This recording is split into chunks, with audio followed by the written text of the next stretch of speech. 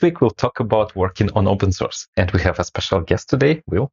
Will is a software engineer and author, and he's quite an enthusiastic developer of open source software, and he is the creator of some very popular Python packages. Welcome, Will.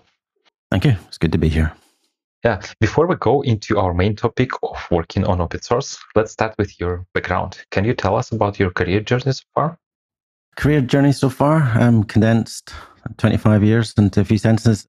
Well, I started out in video games. I was working video games for about 10 years plus, PC games, PlayStation games, even Dreamcast.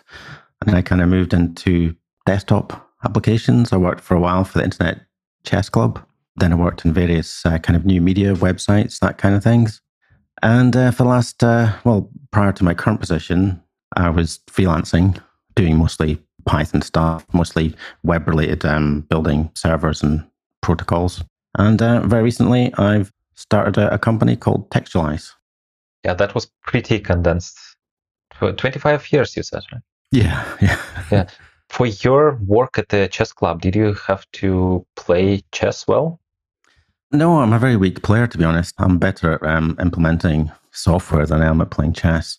And I was working on a new interface for the Internet Chess Club. So it was like a chessboard where you can move pieces around and draw arrows and exchange chat with other players. Yeah, I was imagining an interview where you need to win like a couple of people in order to pass the interview. Yeah. It wasn't like that, was it? Yeah. I mean, I did, I quite like chess and I did play a little bit, but the reason I got that job is because I built some chess software in my spare time, a few years previously, and I was selling that. And this is before my open source adventures. This was something to make profit from. And well, I didn't make a lot of money, but it brought in a few £1,000. But it got the attention of the Internet Chess Club, so I got a job out of it. So it's not so bad. Yeah, cool. So speaking about your open source, so can you tell us about your open source projects? What are they? What did you work on? I had a few small projects a while ago. I had a BB code parser. Don't know if you're familiar with BB code. This is like something we use for old PHP forums, right? Yeah, it was for bulletin boards. If you wanted to type something that had bold in it, you would do square bracket B, close square bracket. Yeah, it's like HTML, but with square kind brackets. Of, yeah. Okay. And at the time, I was adding that to a website and there wasn't a BB code parser. So I built one and then published it. For Python? For Python, yeah. And it started to get a bit of traction because at the time, other people in the same position wanted to implement BB code. So I think that's my first, actually it's not my first, but the first project which got traction and people started using. I'd written other things prior to that. Was it something you just saw, like you really need this and you thought, okay, like there is nothing, let me just implement this? It's exactly like that. Yeah, I needed it for a website. I Googled, couldn't find anything that did it. So I just implemented it. And it was quite interesting. It's a simple kind of parser and renderer. Yeah, most of my open source stuff has been like that. I wanted something to exist. If there was something already that did it, I would have just taken it off the shelf. But when it doesn't, I think about building it myself. Sorry, I interrupted you. You wanted to tell us about the next project you worked after this BB parser. Oh, there's a few other small projects which I'd open sourced. Well, there was a chess library, a library which I wrote over a few weeks, which parsed chess moves, read PGN files, which is what stores chess game information. And yeah, I published that. It was quite buggy, actually. There was a few bugs, but people submitted PRs. I'm not sure if they were called PRs at the time. Was it on GitHub Exist back then? This was pre-GitHub, I'm pretty sure. I think it might have been Google Code. Yeah, I remember this thing. Too bad they closed it. They closed it, yeah. Or maybe good for GitHub, but I kept quite a few projects there. Yeah, it wasn't bad for the day. It used SVN, which was, I quite liked SVN, but I think Git took over. Yeah, so I had a few projects on there.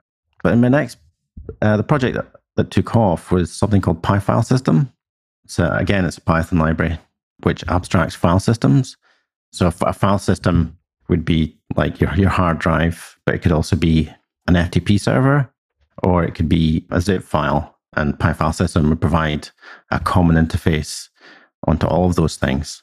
So you could write some code which by default would read files off your hard drive. But if you want to read it files from the cloud, you could do that by just swapping a one line.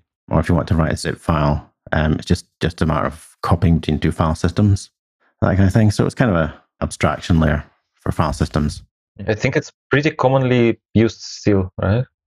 It's still quite popular. It was over 10 years ago, and it's on version 2 of the interface, and it's still being used. I had to give it over to other maintainers because I just didn't have the time to maintain it. That's the tragedy of open source, is once you build something that gains traction, there's no end.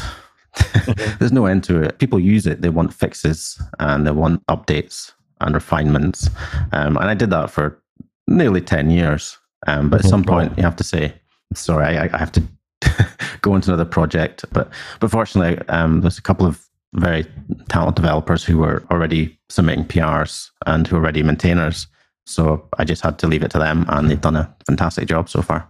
That's also the beauty of open source. You said the tragedy, but also the beauty, right? Because there are people who the code is open, right? So if you say, okay, this is enough for me, then the code is open, right? Anyone can come and keep on working on this. That's right, and that's the awesome thing about open source. Your little pet project can become something bigger, and other people can fairly naturally migrate to it and start producing content and fixes. So a project can be bigger than the one person that started it. And S3FS is also your thing? Yes. So S3FS is a file system. So it has exactly the same interface as all the other ones, but it writes to Amazon S3. Tricky part was that Amazon S3 isn't a full file system. It looks kind of like a file system.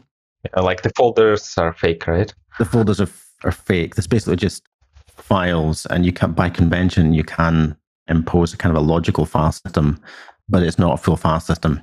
But the interface is flexible enough in that it can present the illusion to the developer that it is just a file system, like your hard drive.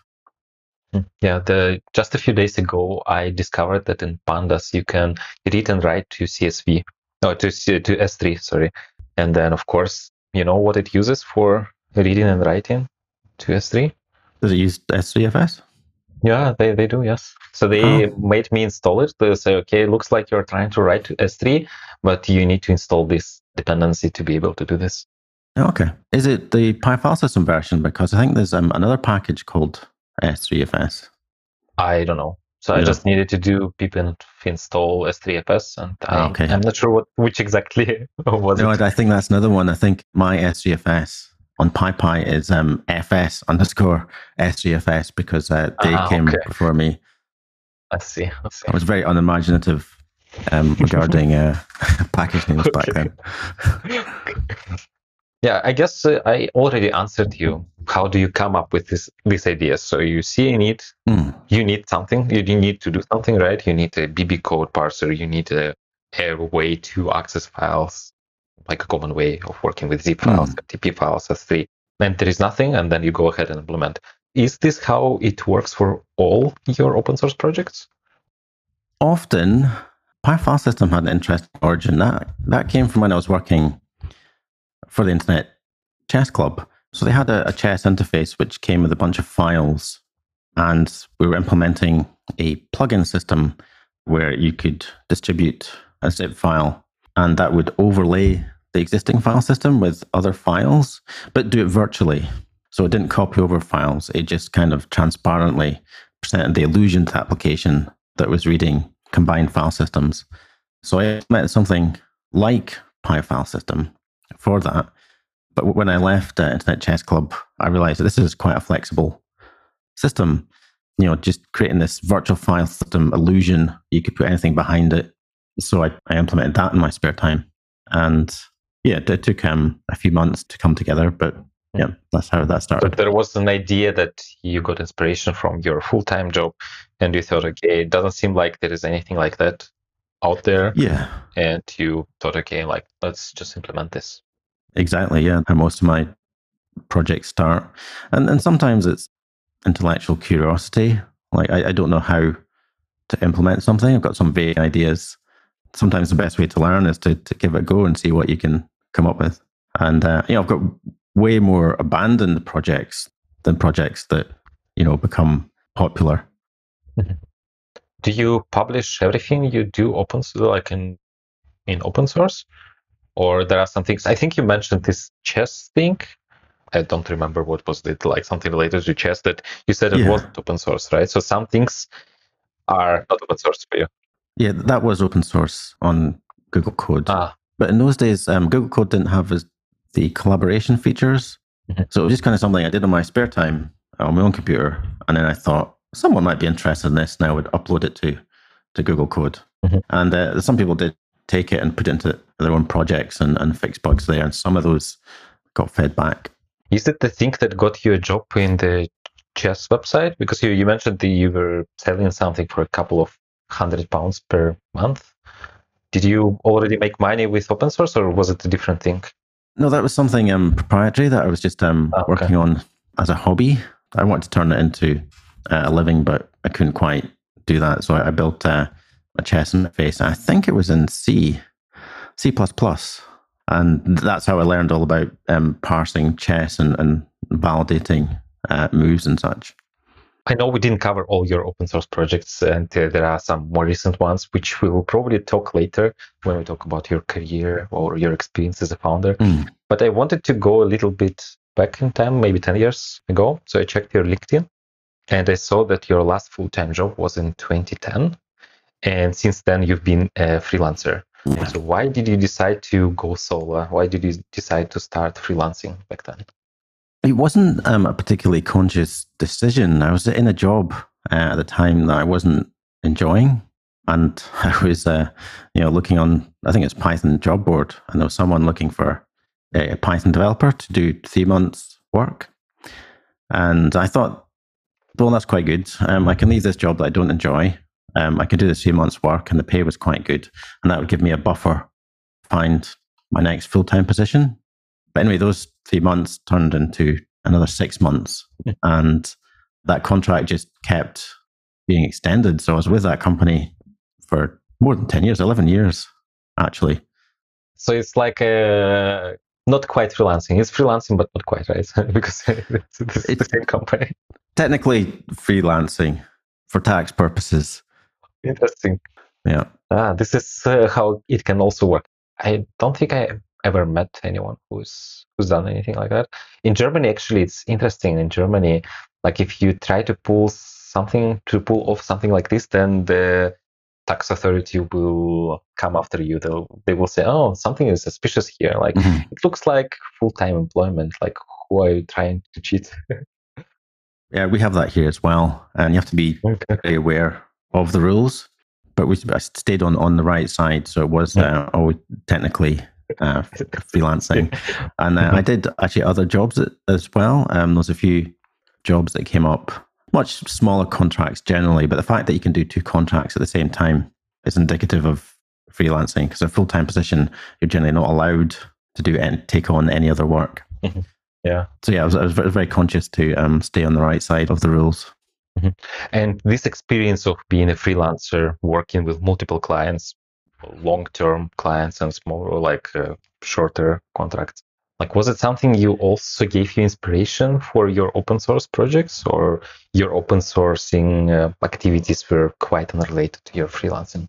Strangely, the open source stuff was kind of like an escape from the contracting, because the contracting, you've got lots of business requirements, and you have to integrate with other people's software, and you have much less scope. Well, I found in that position, I had much less scope to make the big decisions and to influence how the project grows. So what I found was that I would do a project on the side, and when I did that, I was like master of my own domain. I could make all the big decisions and influence the architecture. And I found that bizarrely to be kind of cathartic, a kind of a release from my day job.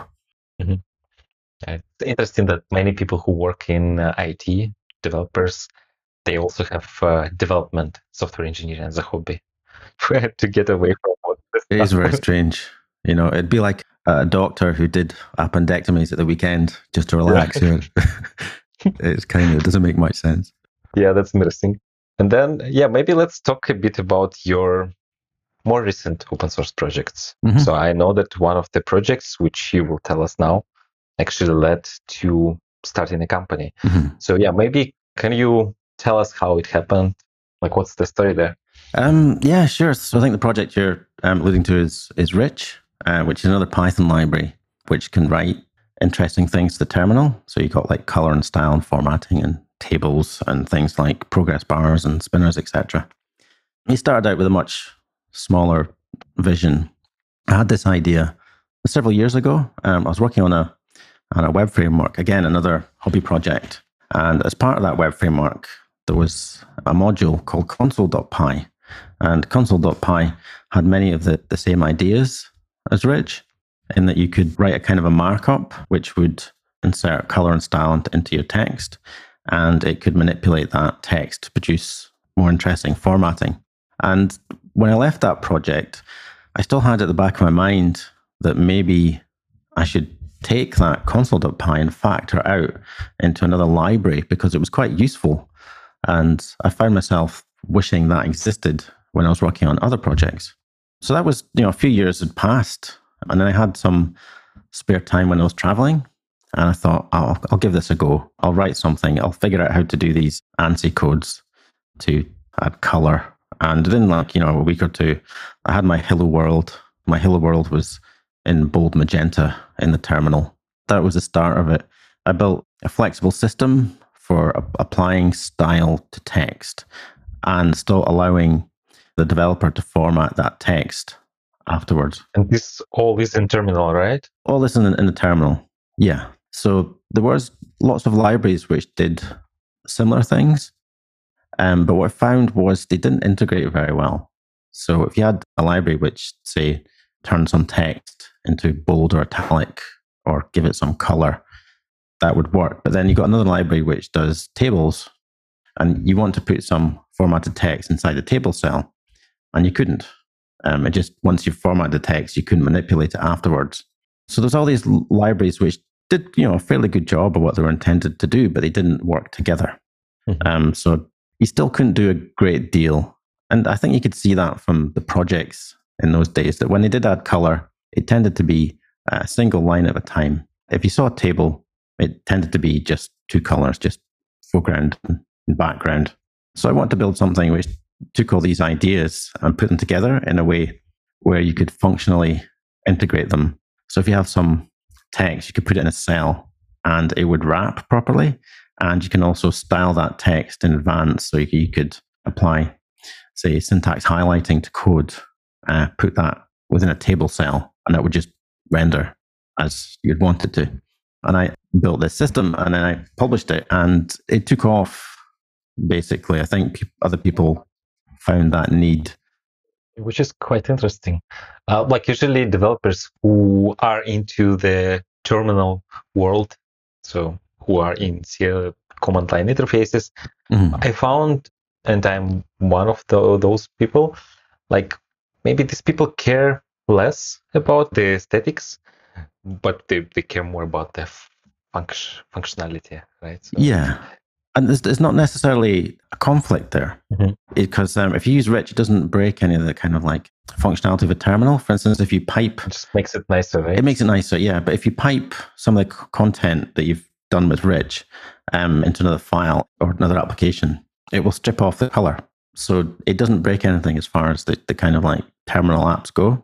And mm-hmm. I think even those people that said, I don't mind, I just want to see the content. And when you add a bit of color and style, say just emphasizing strings or formatting data structures, they go, okay, yeah, this I actually wanted. Yeah, I must admit that CLI tools that I use that have these features, they're more attractive, right? Yeah. So it's not like that actually matters at the end, like when it comes to functionality. If it gets the job done, mm-hmm. it gets the job done. But still, there is this appealing element that is quite nice, this little touch that, okay, now it's just more pleasant to look at. Yeah, more pleasant to look at. But, when you say something is more pleasant, it also means it's more readable. you can pick out the information which is more relevant quicker. And if all your command line applications are like that, it saves you time. It saves you time. I'm sure you've been pages of output and you're scrolling through and it's quite dense. It takes time for you to visually parse and pick out the information you need. But if that's formatted, usually it's logs. Usually it's logs. Yeah, and Rich has a log formatter which puts things in nice, neat columns, and it colorizes appropriate bits of information. Can you just pipe it? Like, let's say I have boring DAO log from, I don't know, my Python server. And then can I just pipe it through Rich to make it more pleasant to look at? Not by default, no, but Python has a logging library, and Rich has a handler for this. So you can swap out regular Python logging for Rich logging, and then you get nice, neat, formatted output. But I guess when you write it to a file, it's all lost, right? It's all lost, yeah. So you only see it when it's in the terminal, yeah. Okay. You worked on this library Rich, and what happened after that? So Rich was becoming really popular, and at some point, a couple of guys, very talented guys, they took Rich and they built a text user interface with it, which would display information from the GitHub API. It would show like recent pull requests, and it divided the screen up into 4 and showed like scrolling windows, and it formatted it really nicely. And when I saw that, I realized that there was so much potential to take Rich and then build a framework around it, which did more dynamic things. So instead of just writing content to the scroll buffer that you could scroll through, like most applications do, it could take over the entire screen. Like HTOP, right? Like HTOP, yeah, but that's the TUIs of yesterday. You can do so much more. Terminal support 16.7 million colors. It's very rare to see applications which actually use that. And you can update things quite quickly. So you can have a web page there. You said it supports 16 million, like basically the whole RGB space, right? Yeah, so you can create something which works much more like a web page. I mean, it's also very limited in what you can present, but it can be remarkably functional. And these applications, if you're familiar with a web page or a desktop application, even if you're not a technical user or developer, we can sit you down in front of these applications and you can use it because it's got lots of familiar controls. Anyway, what I just described there was Textual, which is a framework that I started building, which is built on top of Rich. And, I was really pleased with the way that was going. I realized there's a lot of potential there. And I had this idea for a business. And I was at a point in my career where I thought I should take a year off, live off savings for a year and give this a go. Because I thought it was a great idea. At the end of that year, maybe I could approach someone with venture capital to build a company around it. I was blogging about this. Sorry, not blogging, tweeting, kind of an avid tweeterer. And I think it was tweets which got the attention of a venture capital firm, and they approached me. And at the time, I hadn't fully explained my idea for a business, but I discussed it with them. And it took a while, lots of backwards and forwards. I mean, I refined a business plan of sorts. And then I got investment. So I was unemployed for barely 3 months. Right. So you gave yourself a year, but after 3 months, you got money. Because I thought that I would need to have something which was approaching a finished product before I could go to someone and ask for money. But the venture capital scene at that time was more, what's the term? Is it bearish or bullish? I can't remember. But they were willing to invest on a good idea, something which had potential. So we got, I think it's called pre-seed funding. And it's enough to start a company and employ some developers. And how did this tweet look like? I imagine you didn't specifically write, hey, this is like, I fixed this bug. By the way, if you're a VC, give us some money. This didn't look like this, right? No, not at all. Because my plan A was to take that year off. Yeah. And that's what I was tweeting about. And I think that just got the attention of the VC company, and they approached me. And it's certainly in our first conversation, I thought it was just someone wanting to discuss what I was working on, because I do that. I like to talk to people in the Python community and, exchange your ideas and go over the projects they're working on. But then it soon realized that, okay, maybe this is an opportunity to get investment. And certainly that was much more attractive than me burning up a year's worth of savings. Of course. Yeah. I think this approach is called building in public, right? So when you just do something, work on your project, and then every little thing you work on, you share it on social media, on Twitter, right? Yeah, pretty much. I mean, you do that without any expectation that anyone's going to read it or see it. But if there's people out there, they might find that interesting and they start to follow you. But the thing about the stuff I was working on, Rich and Textual, is it's by its very nature, it's quite visual.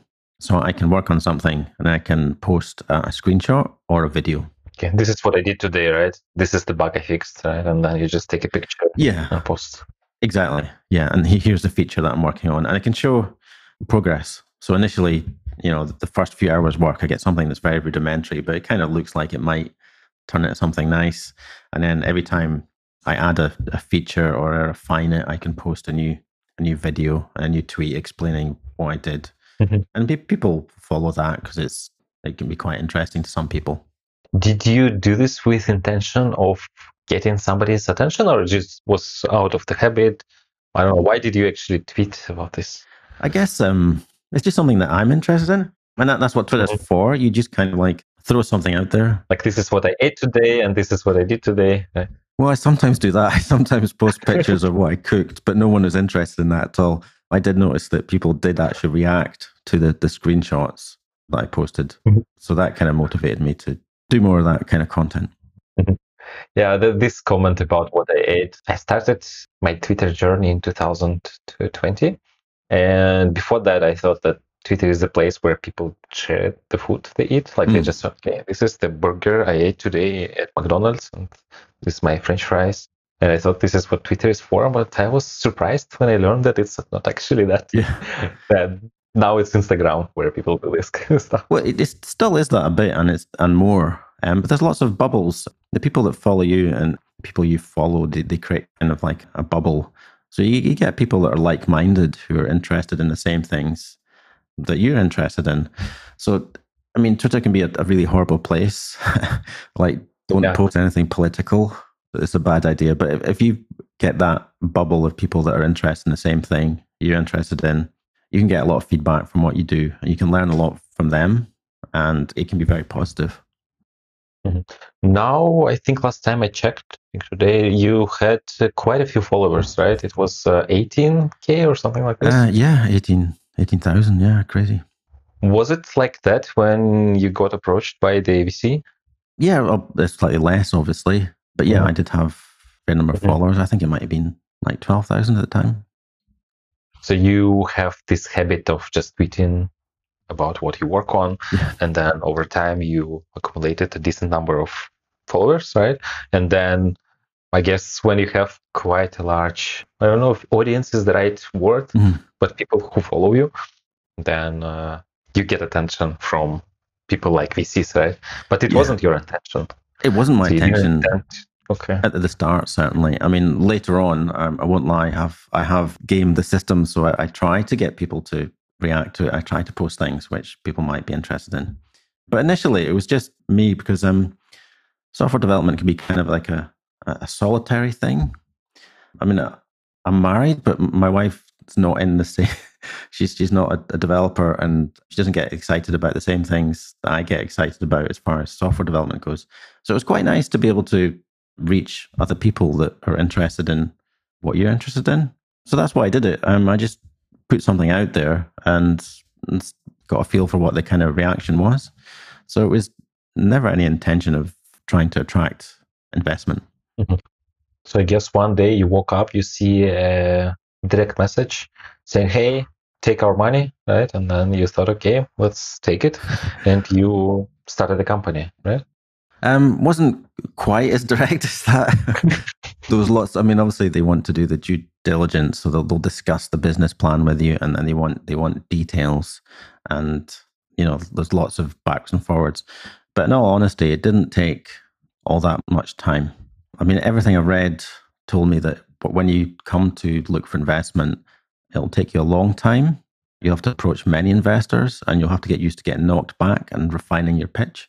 But for whatever reason, that wasn't the case for me. It was actually a little bit easier. Mm-hmm. Yeah, so you started a company. Mm-hmm. So I guess you're the CEO of the company, right? Yeah, that's right. Yeah. And you said you got this pre-seed round, which gave you enough money to actually start hiring, right? Yeah, so I've got 2 other developers now, and we will be hiring again probably within a few months. Mm-hmm. Okay. So they gave you some money with the intention that you spend this money on hiring developers, right? Well, just running the business, but developers are generally the most expensive part of a business. They just give you the money and say, do whatever you think is necessary. And then it's up to you to decide if you want to spend this money on developers, on marketing, or on whatever. Yeah, essentially. I mean, you still have like a controlling share of the company. So it's your company. They want you to succeed, and they know the kind of the tech industry. So they're good to have on your side. They can help you navigate, the world of tech startups. How do you earn money with Textualize? Do you earn money with this? No, not at the moment.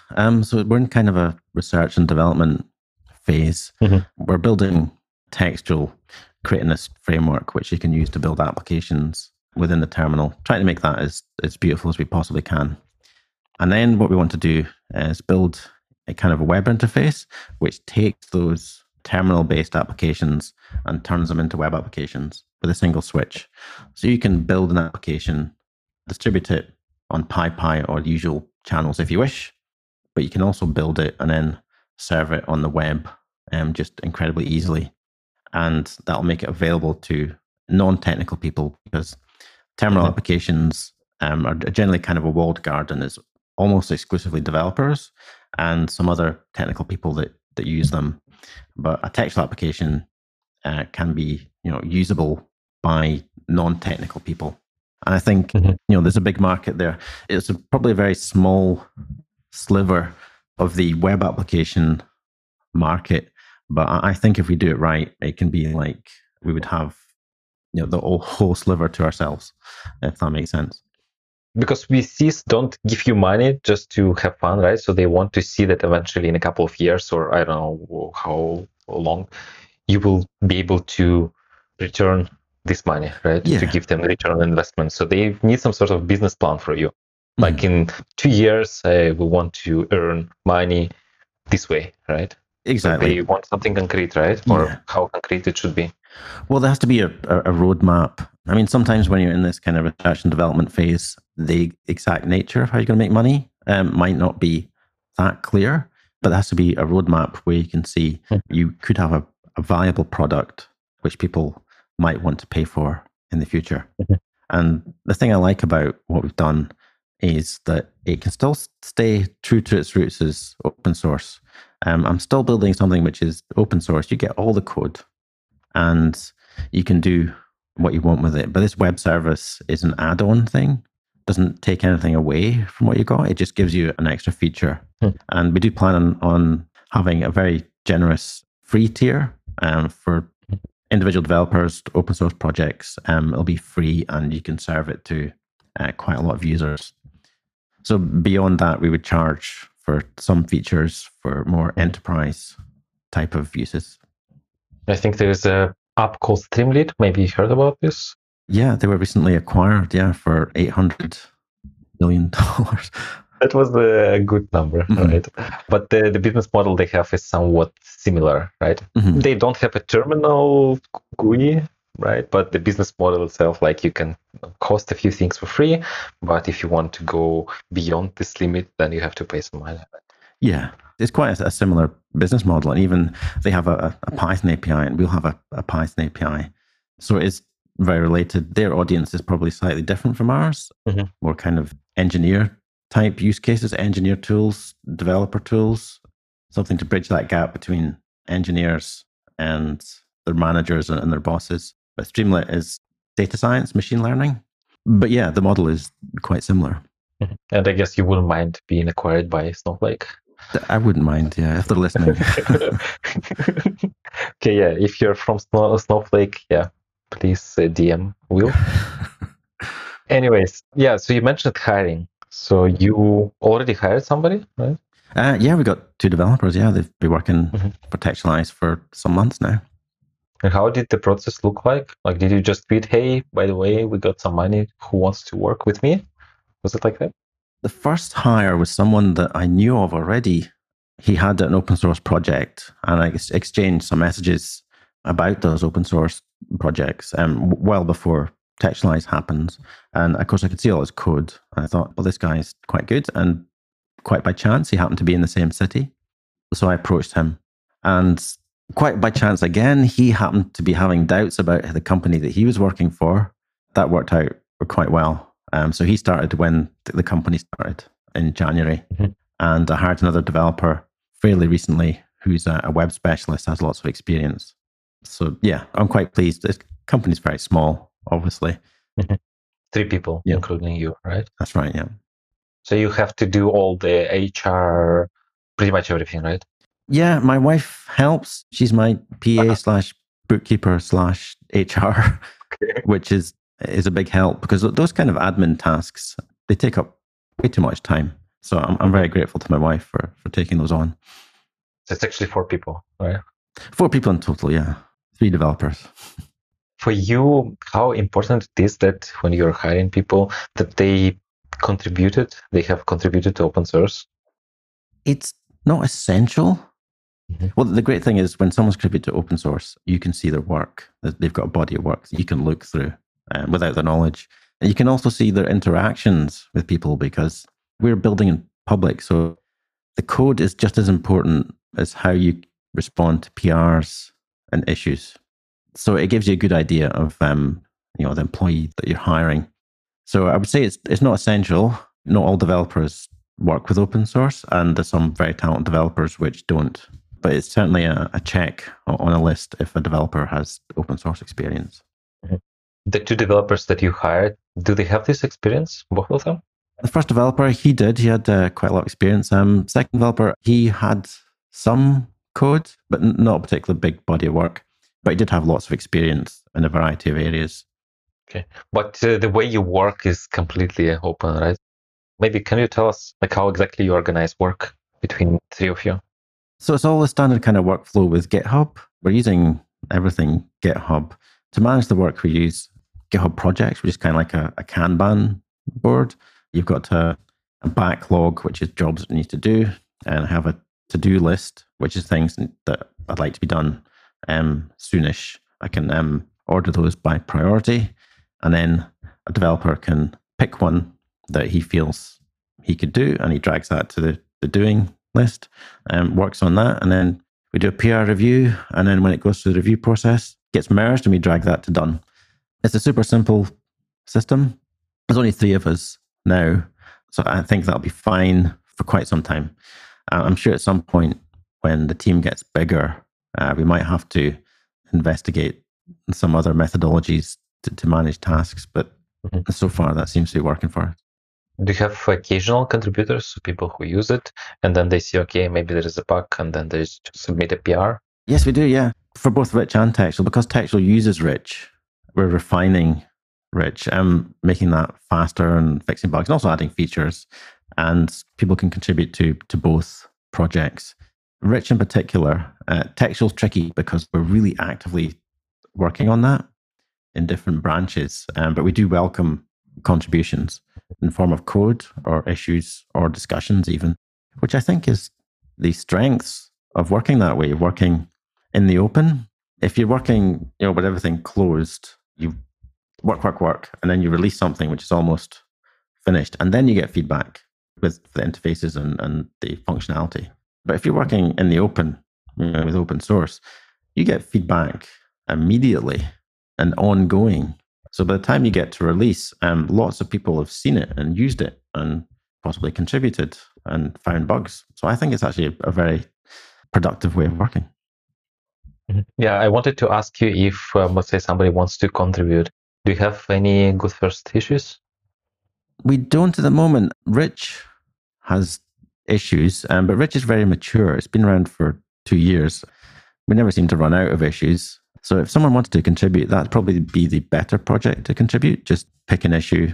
If you think it's something you might fix, we can discuss the approach and then contribute. Textual at the moment is just, we're just working, really hard on it. It's quite hard for someone to contribute at the moment. Mm-hmm. Not that we would discourage it, but it might be tricky for someone who's new to the project. I'm hoping, the plan is by July, we'll have another release and a more stable interface. So that would be the best point, I think, for developers to contribute. Do you have something like GitHub discussions or, I don't know, Discord or Gitter or Slack or something like this? Yeah, we have GitHub discussions, so you can jump on that board. We also have a Discord, so a Discourse server. I can't remember the difference. Discord and Discourse, one's chat and one's forum. Yeah, one Discourse, I think, is a forum and Discord is a chat. Okay, it's the Discourse that we have then. Okay. Yeah, I have a few more questions I wanted to ask you. They're somewhat related, but not quite. Yeah, so you have a post. The post has a name, Getting Your First 1K GitHub Stars. Okay. Yeah. So maybe can you give us a summary of what is inside this post and how can I get 1,000 GitHub Stars? Yeah. So with that post, what I wanted to do was see if I could give some advice for things that work for me. The trouble with these kind of posts is if something worked for you, it doesn't necessarily mean that it's going to translate to other people. But it might, right? But it might, yeah. So the thing is, a lot of developers will work on something and then they'll put it on GitHub. And then no one will ever visit the GitHub repo. The code could be excellent. It can be very useful. So to a certain extent, you have to advertise yourself. If you want to get the feedback, you have to tell people about your project to get them interested in. So I can't remember exactly what I wrote in that post, but I think that was the nature of it. You have to advertise on various things like Reddit. Reddit is quite good for announcing your project, getting feedback. Is there a specific community or like you should find a community that is relevant to your project? Yeah, there's definitely one. I mean, if it's Python, you go to rPython. I found Reddit that when it works pretty well. But usually I found that moderators are quite annoying. Of course, they want to keep the community safe, but like, let's say I want to share a piece of my work. Yeah. Right. But moderators, they do not always welcome this work. And I can totally understand because I also moderate the Slack we have in Data Talks Club. But did you also have this experience that, you want to share something, people get excited, but then moderators come and just remove this thing? That does happen. I think when you push something onto social media, you have to give something extra. You can't just post a link and say, try this. You'd have to add some content explaining what this project is, why you built it, give some examples, etc. It has to be more interesting content than just, you don't want it to feel like spam. You want it to feel like something which someone would actively want to read. So if you can do that, you stand a good chance of it getting to r/Python or whatever channel you want. But even then, sometimes I've posted things thinking, oh, this is fantastic. People really love this. And I get like 2 upvotes and then no one comments. I don't know why. And 2 upvotes, 2 downvotes. Yeah. You just have to keep pushing your content out there, try to make it more interesting, and then get feedback that way. And eventually, if it's an interesting project that other people will want to try, you will get a bite and you will start to get some traction and you will get GitHub stars and responses to your posts. The funny thing with GitHub stars, you mentioned that the project may have an excellent code, a very good code base, good test coverage, great documentation, but only 10 stars. Yeah. And while there are projects that do not do anything, there is a project that doesn't do anything. Right? And then it has 100,000 stars. All right.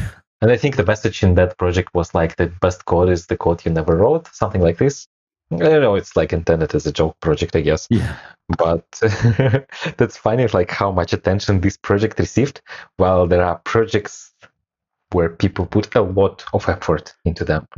Right? So that project is maybe the person just did this in half an hour, put it out there, and then it got some, I guess the tweet went viral or something. Yeah. Or maybe Hacker News post or whatever.